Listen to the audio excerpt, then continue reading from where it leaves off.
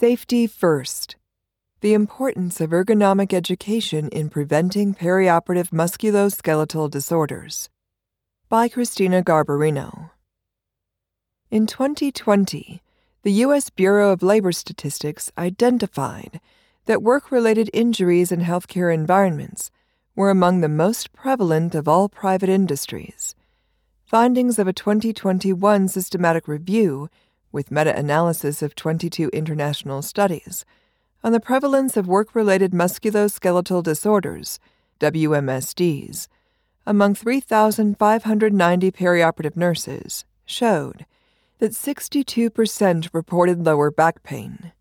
In Egypt, researchers studied the occupational risk factors for WMSDs among 184 perioperative nurses and found that 180, 97.8%, experienced musculoskeletal symptoms.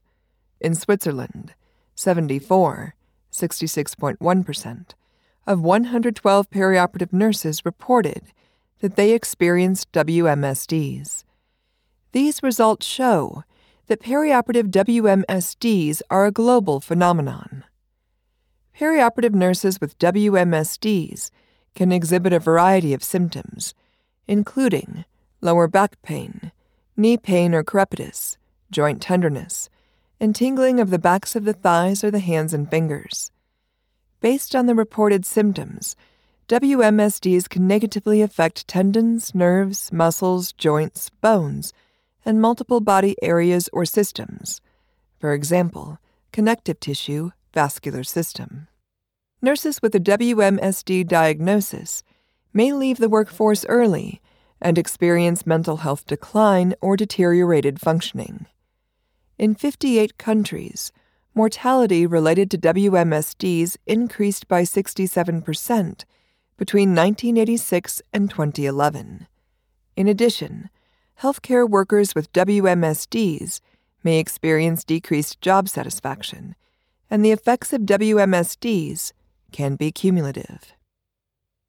The effects of WMSDs on personnel are concerning because short-term leave and permanent retirement related to WMSDs may exacerbate perioperative nurse shortages.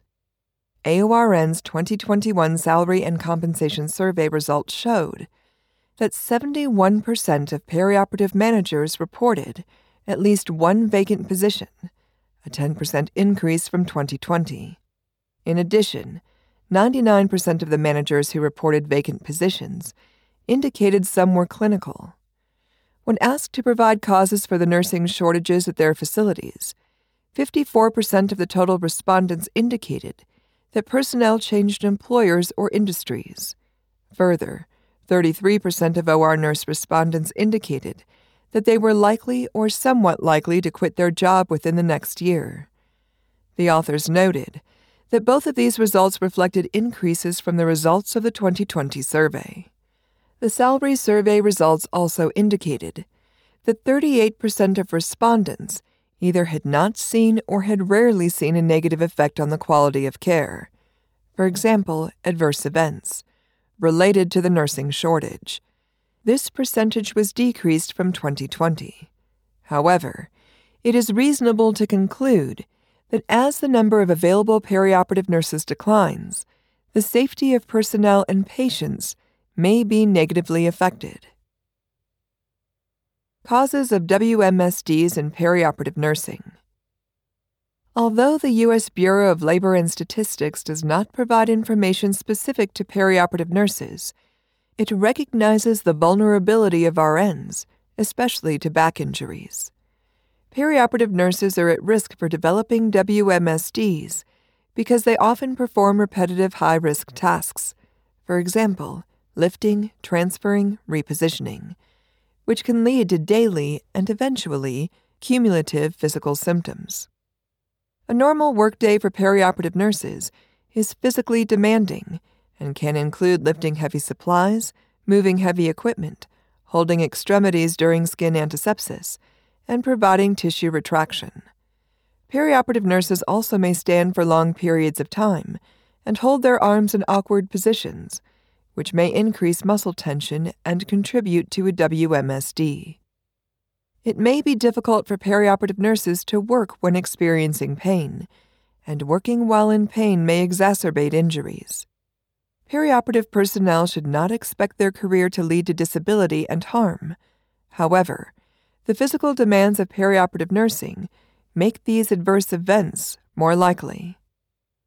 Another factor that may contribute to the risk of injury in the perioperative environment is a lack of assistive equipment, including mechanical lifts and readily accessible carts, to perform ergonomic tasks and move supplies safely.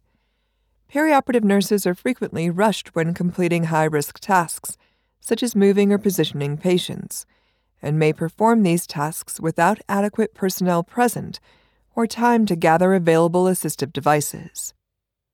Researchers identified a significant correlation between knowledge of ergonomic principles, R equals -0.18, and workplace ergonomic conditions, R equals -0.16, P is less than 0.05, among nurses at a healthcare facility in Iran.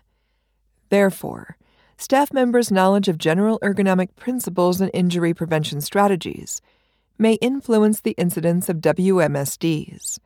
However, results of a study on physician knowledge and attitudes for preventing WMSDs showed that although many physicians knew the principles to follow and supported preventing injuries, they did not satisfactorily practice the ergonomic techniques. The researchers noted that physicians whose practice did not reflect use of their knowledge of injury prevention experienced more WMSD symptoms than physicians whose practice did reflect use of that knowledge. The 2005 AORN Workplace Safety Task Force identified 7 high-risk tasks that OR nurses perform repetitively and frequently. 1. Transferring patients on and off OR beds. 2. Repositioning patients on OR beds. 3. Lifting and holding patients' extremities. 4. Standing for long periods of time. 5. Holding retractors for long periods of time. 6. Lifting and carrying supplies and equipment. And 7. Pushing, pulling, and moving equipment on wheels.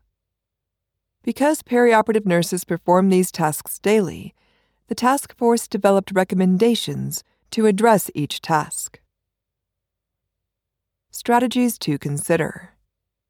Although perioperative nurses cannot change the risk factors associated with daily repetitive patient care, they can implement strategies to mitigate the risks. AORN recommends that perioperative team members collaborate to implement and support a culture of safety that incorporates principles of safe patient handling and movement, SPHM. Organization leaders should, quote, appoint an interdisciplinary perioperative team with the authority and responsibility to establish, evaluate, and maintain an SPHM program, end quote, that complies with applicable laws and incorporates the American Nurses Association standards. Developing and implementing an SPHM program that includes education and competency verification for the use of equipment to improve safety should help prevent WMSDs. Perioperative personnel may benefit from education that targets the safe performance of ergonomic tasks and addresses the risks of these tasks and the principles associated with ergonomically safe movement.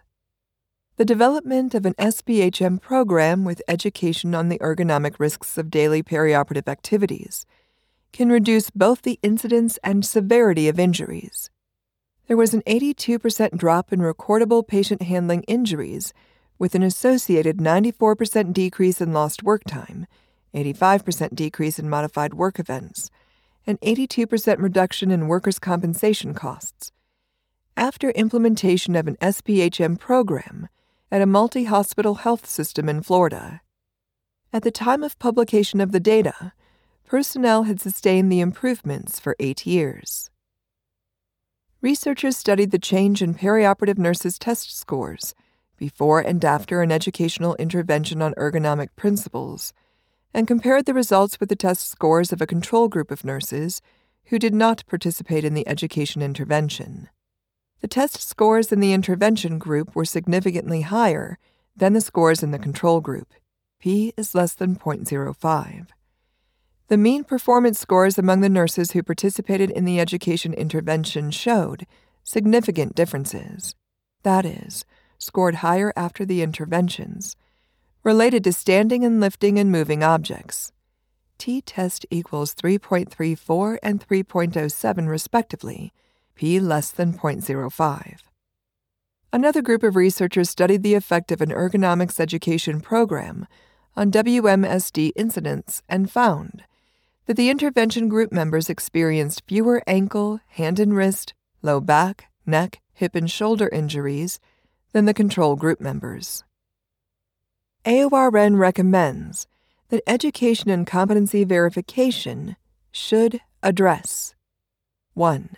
Ergonomic information specific to perioperative roles and the setting in which personnel complete tasks. 2. Processes for patient assessment, for example, preventing falls. 3. A general overview of ergonomic principles. 4. Risks associated with specific ergonomic tasks. And 5. Information on preventing, identifying, and reporting WMSDs. Perioperative leaders and educators can use various methods, for example, video or in-person presentations, pamphlets, handouts, to provide personnel with ergonomic safety information. Conducting periodic education sessions on ergonomic safety also can be an effective way to reinforce the importance of perioperative ergonomic principles and concepts, including risks and challenges. Although undergraduate nursing curricula may include information on ergonomic principles and injury prevention, perioperative nurse educators also should include these topics during onboarding education activities. Providing this information early in a nurse's career and upon employment may mitigate some of the cumulative effects that poor ergonomic practices can create for staff members. The work environment can affect employees' health, which can then affect their ability to work. Therefore, in the complex perioperative setting, it is important to maintain a safe work environment and healthy workforce. When developing an ergonomics education program, perioperative personnel and leaders may benefit from consulting an injury prevention specialist for guidance. Personnel may complete an evaluation